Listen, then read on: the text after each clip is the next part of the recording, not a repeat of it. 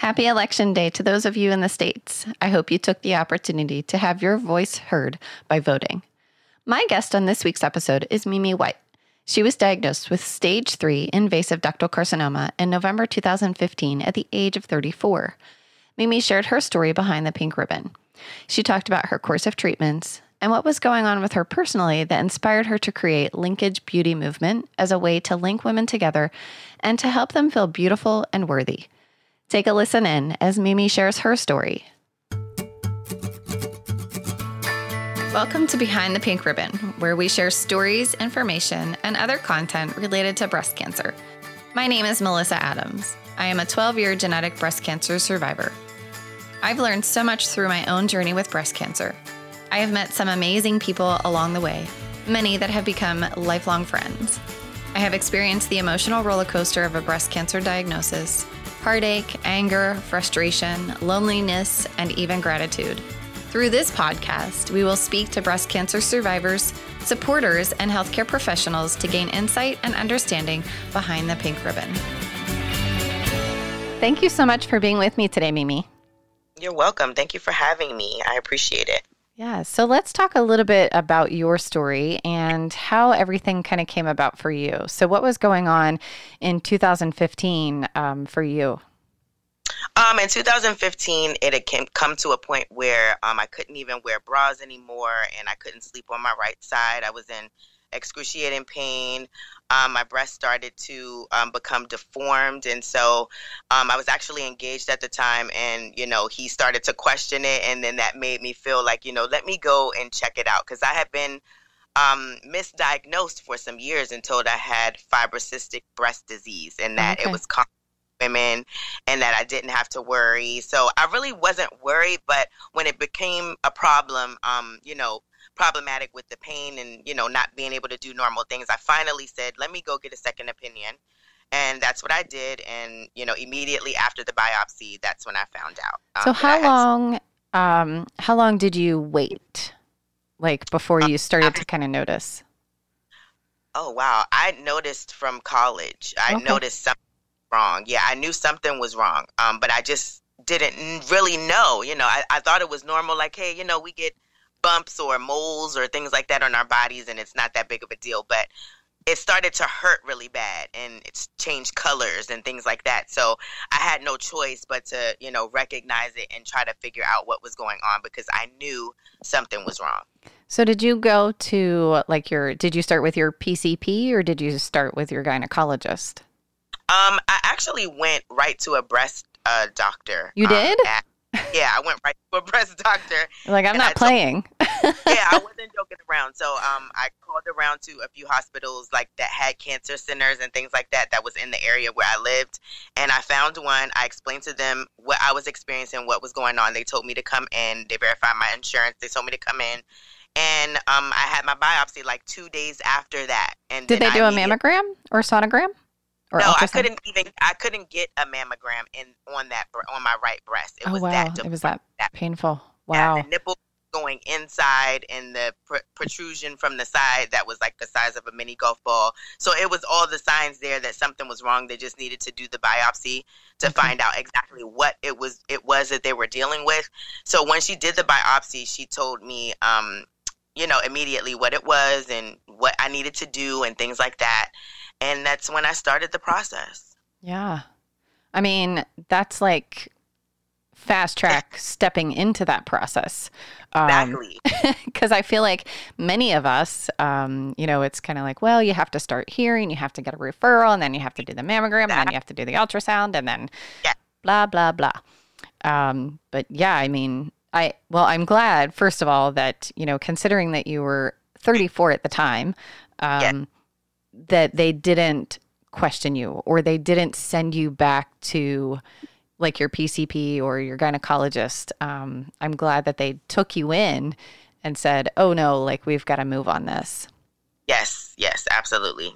That's basically what happened. Once I found out, I was just traumatized. I didn't, no one is ready, to hear that. And then especially to hear that you're so far along in it and it's aggressive and, these are the things that's going to happen. I just got hit with tons of bombs dropped on me that one day. My whole life changed, you know? Yeah. And it does. Like, I mean, Yeah. it is the craziest thing, quite honestly, to go, you're just going about your business, living your life, not even thinking about it, not even like it's not even on many people's radar. You're thinking that would never happen to me. That's not going to happen to me. If it happened to someone close to you and your family, you still walk around thinking that it could never happen to you. Right. Yeah. And then when it does, I mean, I feel like the whole world just unraveled in front of me. Absolutely. Yeah. So, it was stage 3B.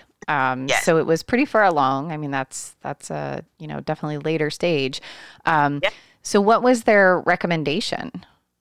Well, the first recommendation was surgery because I had 17 cancerous lymph nodes also underneath my arm, along with the protrusion, and it was a few masses on the inside that they removed as well. So it was something that they wanted to jump on immediately, but that's not exactly what happened. I actually was diagnosed in November of 2015, and it was almost like things were put to a halt. Like after I found out, it was almost like I didn't know what to do next. I didn't receive like a patient navigator or anything like that from the hospital, so I didn't know what were the next steps. So I got all the way until December, and I was like, I have to do something. Like, this is not right. I know that I have cancer at this point. I'm not starting any treatments. I'm only told, this is what you have to do. So I ended up switching doctors. So I ended up going to Georgetown, and that's closer to my home. And I immediately started chemotherapy for a couple of months on my birthday, February 9th of 2016. You started chemo on your birthday? Yes, on my birthday. Come on, girl. They couldn't wait a day. Exactly. But no, they actually couldn't. I was really upset. I tried to get it that way, but the doctors, by the time I got to them and they did all of their stuff, they were like, no, we're going to treat this the way we need, which is very urgent. So I'm sure. I mean, from November to February, that's a long time to not have anything done. I was very frustrated because at this point, now that you know what's going on and nothing's happening, you feel like, I'm not going to make it, what's going to happen, So I started chemo from February to June, and in July, I got a double mastectomy, and then I started radiation in September, and then from September to the next January 2017, I was in radiation. So all of 2017, I kind of got a break from surgeries and treatments and things like that. But then in 2018, I had to get my ovaries and fallopian tubes removed. So let me go back real quick and just ask, what did you opt for in terms of reconstruction? I just opted for being flat. I basically, in my mind, I said God didn't want me to have breasts, so I'm not going to go against, what he's telling me right now. These are not something that I need. It's not safe for me. They tried to kill me. Yeah. So I'm going to, get rid of them and not even think about it. And I just didn't want to go through any more pain. That was a lot. Getting the double mastectomy was a lot. So thinking of trying to get reconstruction and things like that for me, not that I have an issue with it or anything, but for me, it was just something I wanted to do. I just wasn't willing to do any more plastic surgery or anything like that. Right. Well, and I think, that's one of the big things that I always try to stress through my podcast is, every decision that our listeners make is their own personal choice. We all make the decisions with the information that we have, and we do the best that we can. And actually, sometimes you don't get enough information because after the fact, I was just like, wow, not that I would have changed, what I was thinking, but my doctor didn't even really discuss it with me. She didn't discuss the options that I had as far as my breast, and she didn't discuss with me the options I had as far as fertility and things like that. It was just basically like, you have this, get rid of those, we're getting rid of that, no kids for you, this is what you have to do. So everything was like pretty harsh. And like, when I say drop bombs on me, that's like literally how it felt every time, I was told something and I needed to get this, this next thing done, or I needed to get on this next medication. So it's a lot to deal with, Right. Well, and I think, and I've had this conversation with a couple of people too, particularly, young women, like women are having kids at later ages. We're not necessarily in our 20s. I don't have kids, so I don't even know why I said we, but, but, you know, many women are waiting until their 30s to have kids. And so sometimes when young women are diagnosed with breast cancer, it is not even an option. Like it is, you have got to start treatment right now. We don't even have time to talk about fertility. This is true too. And I got pregnant right during radiation. Oh, wow. And my doctors were very upset because they thought that I did it on purpose, like that I was being defiant of what they were telling me, because my cancer was estrogen based and things like that. So I would have been, you know, putting myself and my baby at risk if I, you know, did that. But I wasn't thinking that at the time. Now I'm a different person. But then I was traumatized with all this information. So all I wanted to do was, if I did not make it, I wanted to leave behind something. You know, I wanted to leave behind a baby. So that was my main thing. I always wanted to be a mother. I wanted to get married. I wanted to do all these things. So I was adamant about keeping my baby, but you know, unfortunately I had a miscarriage, and that was really hard on me, but I knew that it was something that was coming. You know, I knew that, you know, they gave me all of the information and they told me how much I shouldn't have done this, but you can't help what happens. It's not like you know, I really didn't do it on purpose. You know, it just happened. So in my mind, it was like, oh, this is a miracle, and you know, I'm gonna go with it. And look, you know, let's just put it out there. Let's just be honest. Just because you have cancer does not mean you have to stop having sex. Absolutely. Absolutely. But they made it seem like, you know, I did something so wrong, you know, but, you know, once that happened, you know, I did realize all of the danger that I put myself in and, you know, things like that. And I got a little bit more serious about getting better and my treatments and medications and things like that. Because at first, it was just a huge blow, and you feel you want to still have some control over it yourself. But, you know, you have to like relinquish your own rights to yourself and give it to the doctor so they can make you get better, you know? Right. Well, and it's hard, you know, like I mean, first of all, having cancer that comes out of nowhere, right? Like we weren't expecting it. And then, you know, you're at a time in your life where, you know, you're maybe thinking about settling down and having kids and, you know, all of those things. And, you know, it's just so hard. I mean, all of it is so hard to process. And, you know, I mean, I feel like there are some people who, you know, maybe you weren't intentionally being defiant, but I know there are some people who are intentionally defiant. And and it doesn't mean it's right or it's wrong. I mean, we're just really genuinely trying to do the best that we can. And, I don't know. Like it's just one of those things where it's just so hard to process all of that information. And, and, you know, again, I think it's a fair point that, you know, sometimes we don't get all the information. No, not at all. And it's, you know, I'm working so hard with other, you know, groups and organizations and things like that to put just like more awareness out there about being flat and the flat lifestyle, and, you know, talking to your doctors about your options and having options and who do you talk to and things like that. So those things are very important because, you know, there's all different types of women in the world, and a lot of us do not get the information that we're supposed to get, you know, and a lot of it has to do with your diagnosis. Sometimes, like you said, that's not an option, and they have to go in, you know, full throttle with your treatment and all that to get you back in shape. But, you know, it still kind of makes you feel like, well, you know, I wish I knew that. You know, after it's all said and done. Mm-hmm. Yeah. Well, and I feel like the other thing too is, even though all of this is happening, there still should be a level of control and decision making by the woman or the man. Whomever. You know, I mean, ultimately, I think the final decision has to rest on the patient. Give them all the information. Be fully informed. Here is what's going on. This is what we're recommending. You know, but here's all the other information that you need. You decide. You have to decide. This what you will, but, you know, here's the information. Yeah, exactly. So, did they recommend the hysterectomy simply because, and I shouldn't say simply, because it was estrogen positive, or is there a family history? No, well, my mom actually had cancer too, a little bit before, but she had, it was more like a colon or rectal type of cancer. Mm-hmm. And my grandmother passed away from lung cancer. So I did do a genetics test. I don't remember everything about it, but it basically said that they would have never, I would have never known that I was going to have cancer or of any kind or anything like that, because it's so many other females in my family too, but I'm my mother's only child and things like that. She didn't have breast cancer. So I guess from the gene testing, they didn't see that was a possibility, I guess, for me, but it's just like one of those things that just happened to happen. So, I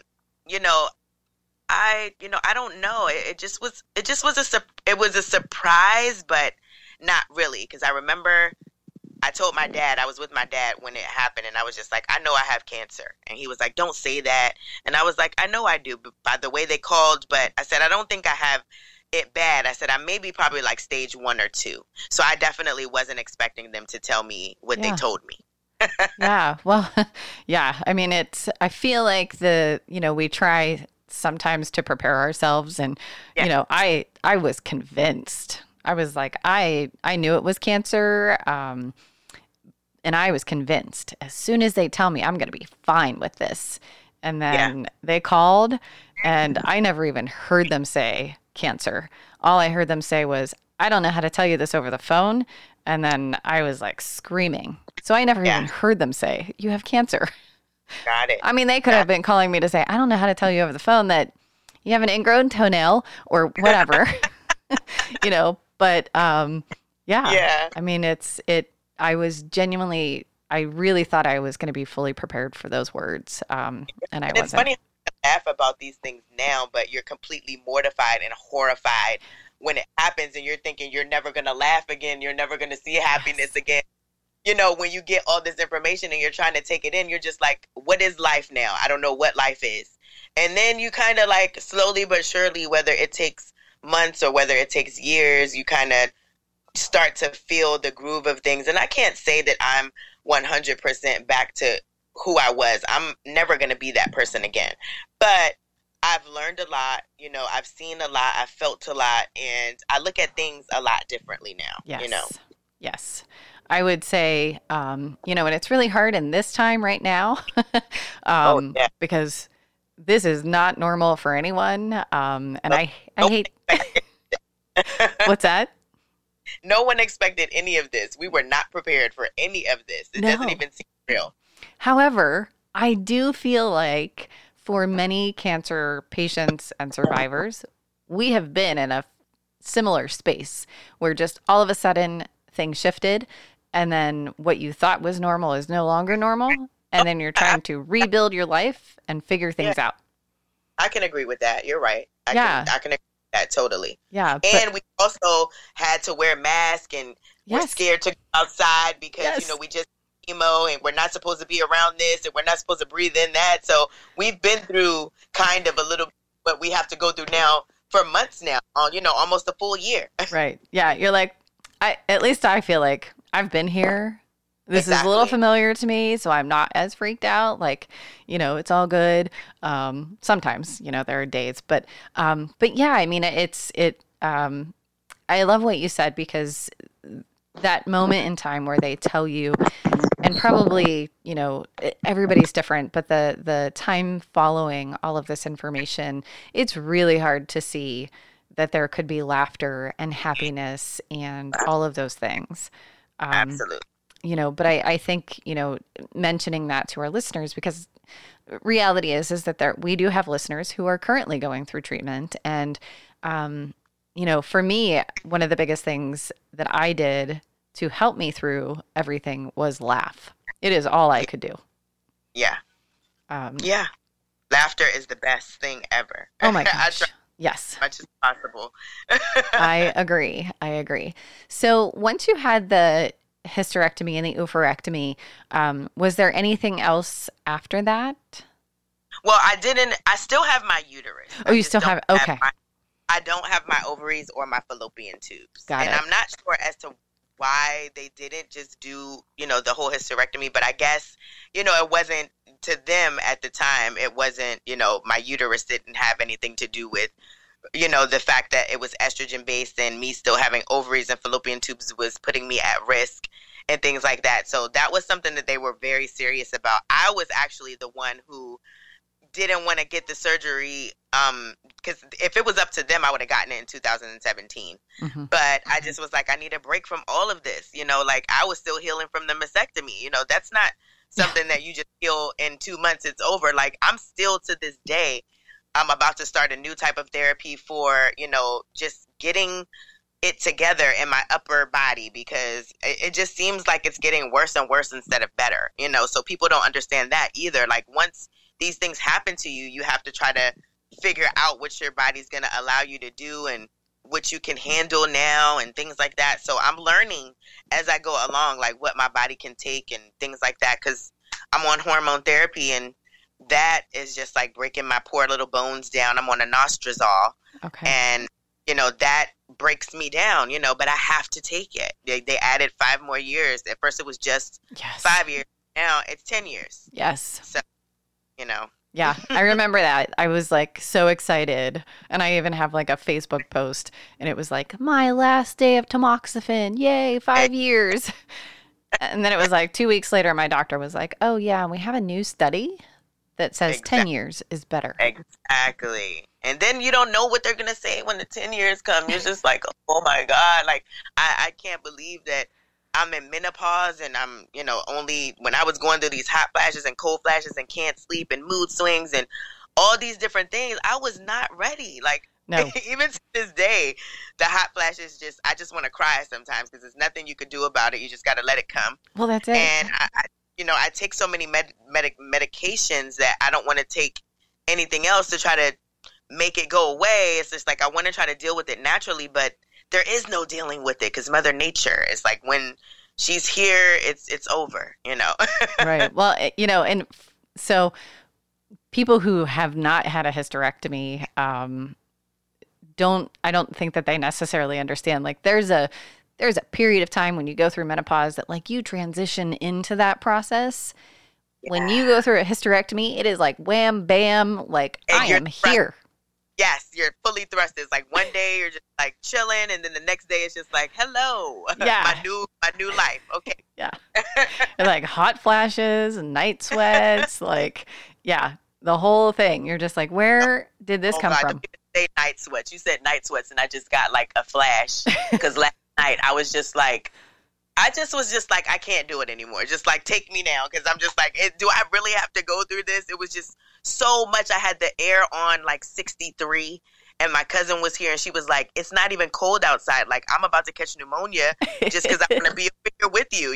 Like I can't. She's all wrapped up in the cover, and I'm hot with the tank top on and just walking around like everything's okay. But, it's a lot. Yes. I don't really think it's something that you can get used to, or something that you can take medicine for to stop. Like once your body is in that transition, it's like that's where you're gonna be. That's it. You just learn how to work around. Like if I could just have a cooler around me at all times, that would be amazing. Absolutely.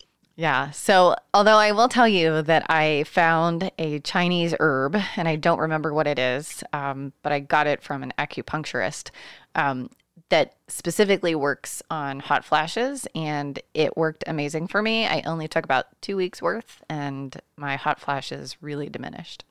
Wow. And I'm about to see one. I'm about to see an acupuncturist. My internal medicine doctor is married to one, and so he referred me to her. Yes. And he's saying that she can help me a lot with a lot of the things that I'm going through, like with my stomach and, the menopause and all of that. So hopefully, I'm very hopeful to meet her and talk to her about the things that, she can possibly help me with. Just something new other than take this new pill, take that new pill, right. Something different.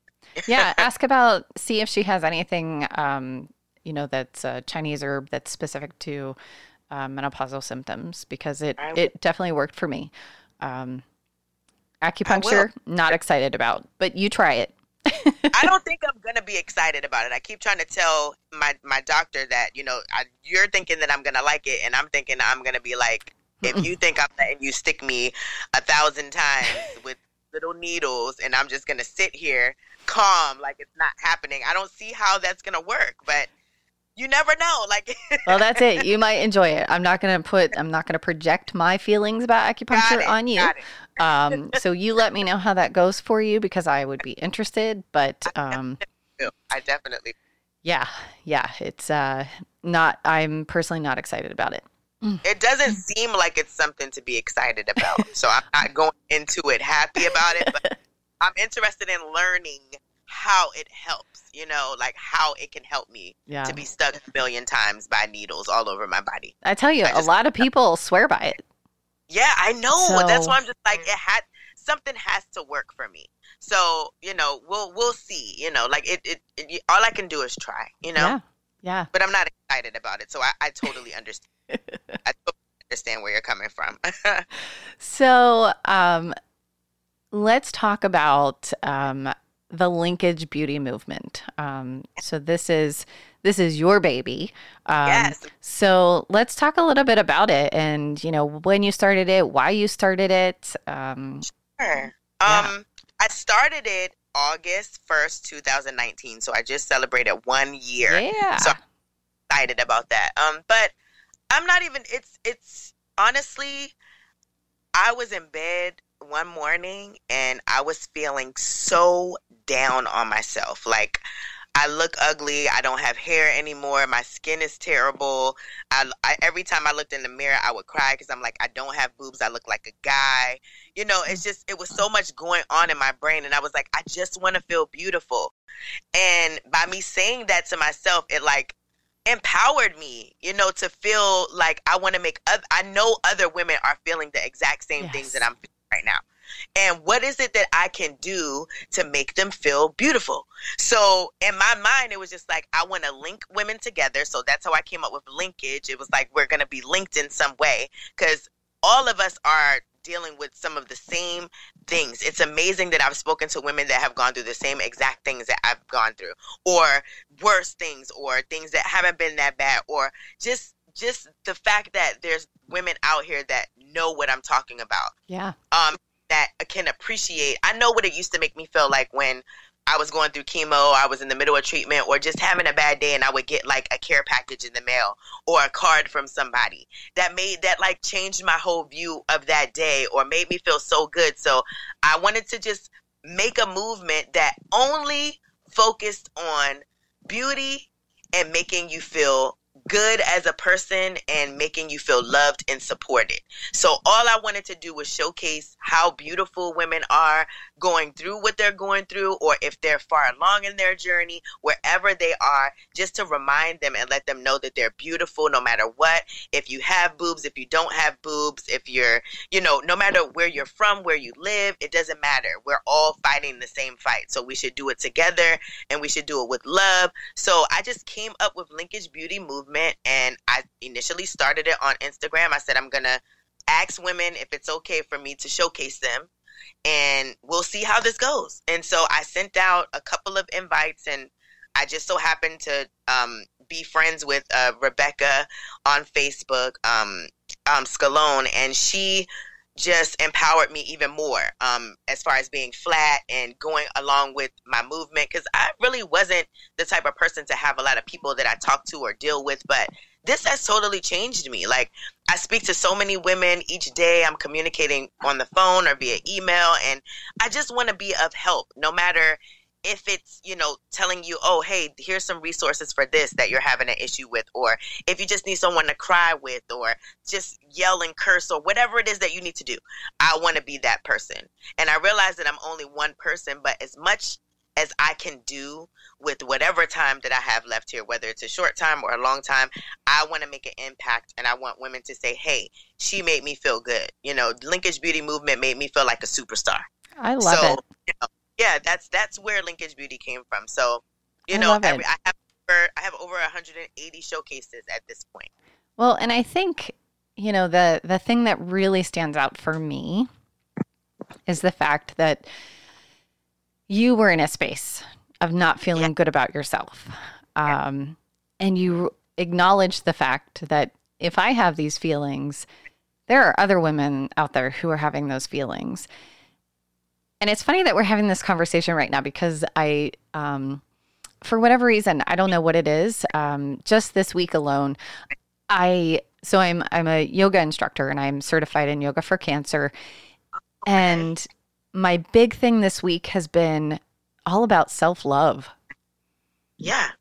So it's just really, coincidental that we're having this conversation, and it really is. It's just all about self-love and finding our own inner beauty. And, beauty isn't like what our bodies look like. And or how we're dressed, or yes. what makeup we have on, or what our hair looks like. It's about what you feel on the inside and what you see looking at yourself in the mirror, not what everyone is saying to you. Because like this, I don't want to make it sound bad, but sometimes when you're going through your journey, your family and friends are not helpful when it comes to being honest with you about things. When they're like, you look great. They're trained to be like, you look beautiful, or, oh, you look, even when you don't, even when you just want someone to just be like, but you were being, this week, what's wrong with, people are scared to say that to you because they're like, you're going through so much and all that. But sometimes you just need that one person to just be honest with you, or that you can be honest with and say, hey, I feel like this and I feel like I look like this. And they understand you and not try to argue you down about how beautiful you look and how this and how that. So that's why I said you go through it with people, but honestly, your journey is solo. Like you're doing this on your own. You're like redefining who you are on your own because you had no choice, because your life just drastically changed. So, you have to just adapt, Well, and I think, for me personally, I did not go through chemotherapy, so I never lost my hair. And maybe I shouldn't say that because I actually lost 2 sections of hair that were like right in the front, that for a long time, like I could pull the hairs up and I would look like the devil. But they've since grown. I know. They were kind of fun, but, so I don't know what it's like for somebody, like when you don't have any hair and people are like, oh, but you're beautiful and you're this and you're that. Like, even though I had my hair, I still did not feel beautiful. Exactly. And no one can tell you to make change. It's something that you have to go through. Like you have to go through the process, because it would even make me mad. Like when I'm feeling so bad and everyone is like, oh, you look beautiful, bald head, and you should stay bald head, and you should. And I'm just like, are you kidding me right now? I would just cry because I was like, I didn't even want to look at myself, but I just had to like get it together one day and like talk to myself like, Mimi, you are better than this. Like, that you're beautiful and you're worthy, and, you can't feel like this forever. Your hair is going to grow back. Even if it doesn't, you're beautiful.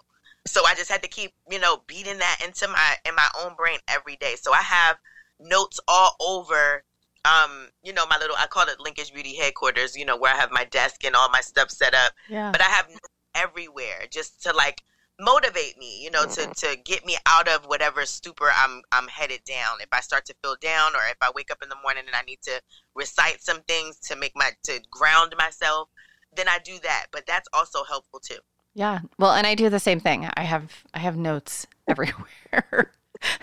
They're on my mirror. So like when I wake up in the morning and I'm getting ready, like I'm going through those things that are posted there, and, just reminding myself, because one of the things that, I think that even though I feel like I've been in this space of, not being able to be around a lot of people and all of that, I feel like I still have learned some things throughout this. And, one of the things is, I was really getting down on myself. So usually I'm very active. I'm like out and about, and just lots of things going on. And it really just caused me to stop everything. I can't go and dragon boat. I can't do the activities that I typically do.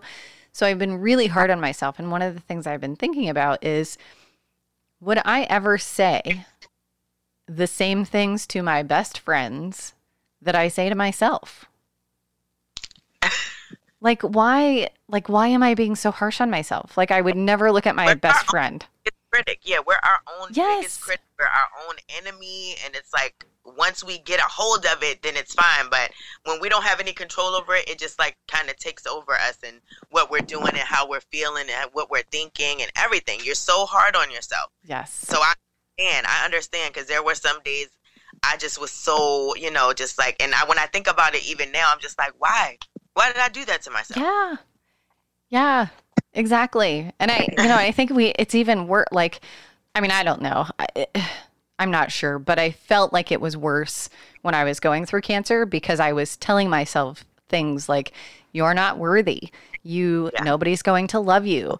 It's look at you, you don't have real boobs and, Exactly. just all of these things. So I love what you're doing. I love the fact that you have, acknowledged something that you struggled with personally and have taken that to help build up other people.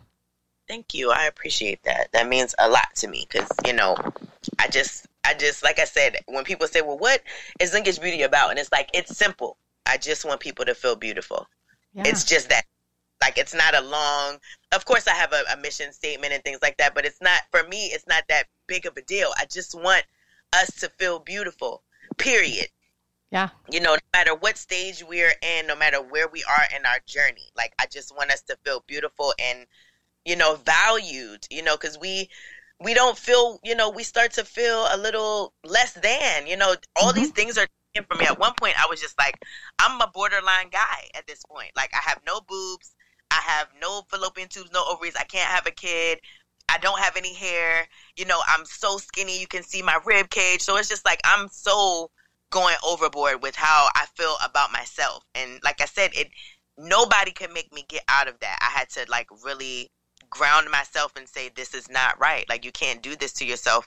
You're going to put yourself in an early grave by stress when God clearly gave you another chance to be here because you survived, through all the things that you've been through. So at this point, you got to get up and, empower yourself and don't look for it in anyone else and make this movement happen. Yeah, I love that. I think it's so powerful. So my question for you is, did you get any kind of like support to help you through those moments or? Okay.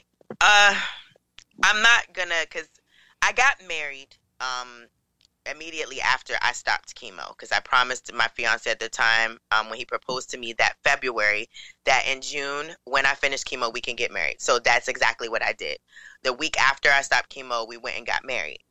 And I would say that he was very vital and very important with my surviving and with showing me support as far as taking care of me, because there were times that I couldn't do anything for myself. Mm-hmm. So he was there, when my family wasn't there, when my friends weren't there, he was there. So currently, unfortunately, we're separated right now. But during that time, at the early stages of my chemo and being diagnosed and things like that, he was there. So yes, I did get support up until like the end of radiation. Like when I ended radiation and I had the miscarriage and things like that, things kind of went south with us and we've been separated ever since then. Okay. Did you ever go to any support groups or anything? You know what? Honestly, I'm just now, I would say within the past, after that happened, I started to seek therapy. So I started with a psychiatrist and then I got bumped to a psychologist. So I see a psychologist every week and I check in with my psychiatrist every month, once a month, just to see what I'm doing, how I'm doing on the medication that they put me on. Is it working? What am I experiencing? Are things changed in my life? Things like that. So I definitely have support as far as that goes. As far as family, I can't really say me and my mom, we're not close. We don't really talk that much. And that really hurts me. It's kind of unfortunate. But I'm hopeful that like in the future, maybe somehow we'll be able to, find a way to be able to communicate with each other, without it going south and things like that. But I'm close with my dad and I'm close with a few of my family members. So I do have some support. I do have friends and associates and people that support me and love me. So, sometimes we want support from certain people and we want support from who we want it from, but we have to take into account the people who are there and the people who are present and the people who do make an effort to be there for you. So, I can answer that question and say, yes, I have support now. But there were times that I felt, totally alone and, how am I going to do this? Even now, I'm separated. I'm not in any other relationships and things like that. So this whole quarantine, I was literally by myself, just me and my dog. So that was a lot to deal with, still have the doctor and things like that. It's just been a lot. Going to the grocery store and being afraid to be around people and wearing the mask, and it's just a lot. You can't even talk to the people at the grocery store. Like, I feel like everybody is like avoiding each other, and so you can't. And they're set up that way too, like with the big old plastic things in your face. Yeah. So it's so different. No one ever expected this. Yeah. Well, and I think the reason I ask that is because I think a lot of us get into a space that is maybe a dark space. It's a difficult space, and sometimes we don't necessarily have the tools to bring ourselves out of that. But I think it's important for, our listeners just understand that it's okay to seek out support wherever that support might come from. Absolutely. Like I'm an advocate totally of seeking help. It doesn't have to be, I have to go see a shrink, or it doesn't have to be that. You can find a support group or just a counselor, a caseworker, just someone who's willing to listen, as long as you're willing to talk and get things out. Because it's all up to the person. Like, you have to be willing to be open. And if you're closed and you have boundaries and you have all these walls up, it's hard for a person to even understand who you are. So once you start to let that guard down, life doesn't seem as bad as it is when you're doing everything alone and not talking to anyone. Right. It kind of up for you, and you see things differently, and you're viewing it different, and you have different tools and resources to use. And when you're having a bad day, or all those things are helpful, as far as your mental health goes. Like, people ignore it, and that causes a lot of grief and dysfunction within yourself when you ignore how you feel. Yes 100%. Oh my gosh, yes. Well, I have loved talking to you so much. Wise. This was a joy. I'm delighted. I'm honored. Thank you so much. Oh, you are so welcome. And please continue to keep doing the work that you're doing, because I think it's so important. Thank you so much. I appreciate it. And you do the same, because I appreciate and love what you do as well. All the things that we do as far as, sticking together and awareness and support and things like that. All these things are very important. So, like I said, I'm honored to speak with you on your podcast and just to know you, period. So, thank you so much for choosing me to speak with and having me on your platform. Of course. Thank you for listening to this episode of Behind the Pink Ribbon. Don't forget to rate, review, and subscribe. If you or anyone you know would be interested in sharing your story, please send an email to podcast@behindthepinkrribbon.com.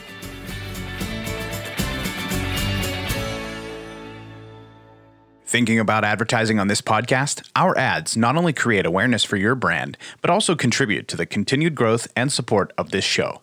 Email us today and be on our next episode. Email podcast@behindthepinkrribbon.com for more information. You've been listening to Behind the Pink Ribbon, produced by American Creative Consulting, mixed and mastered at Riverview Podcasting Studios. For more information, please visit designbyacc.com.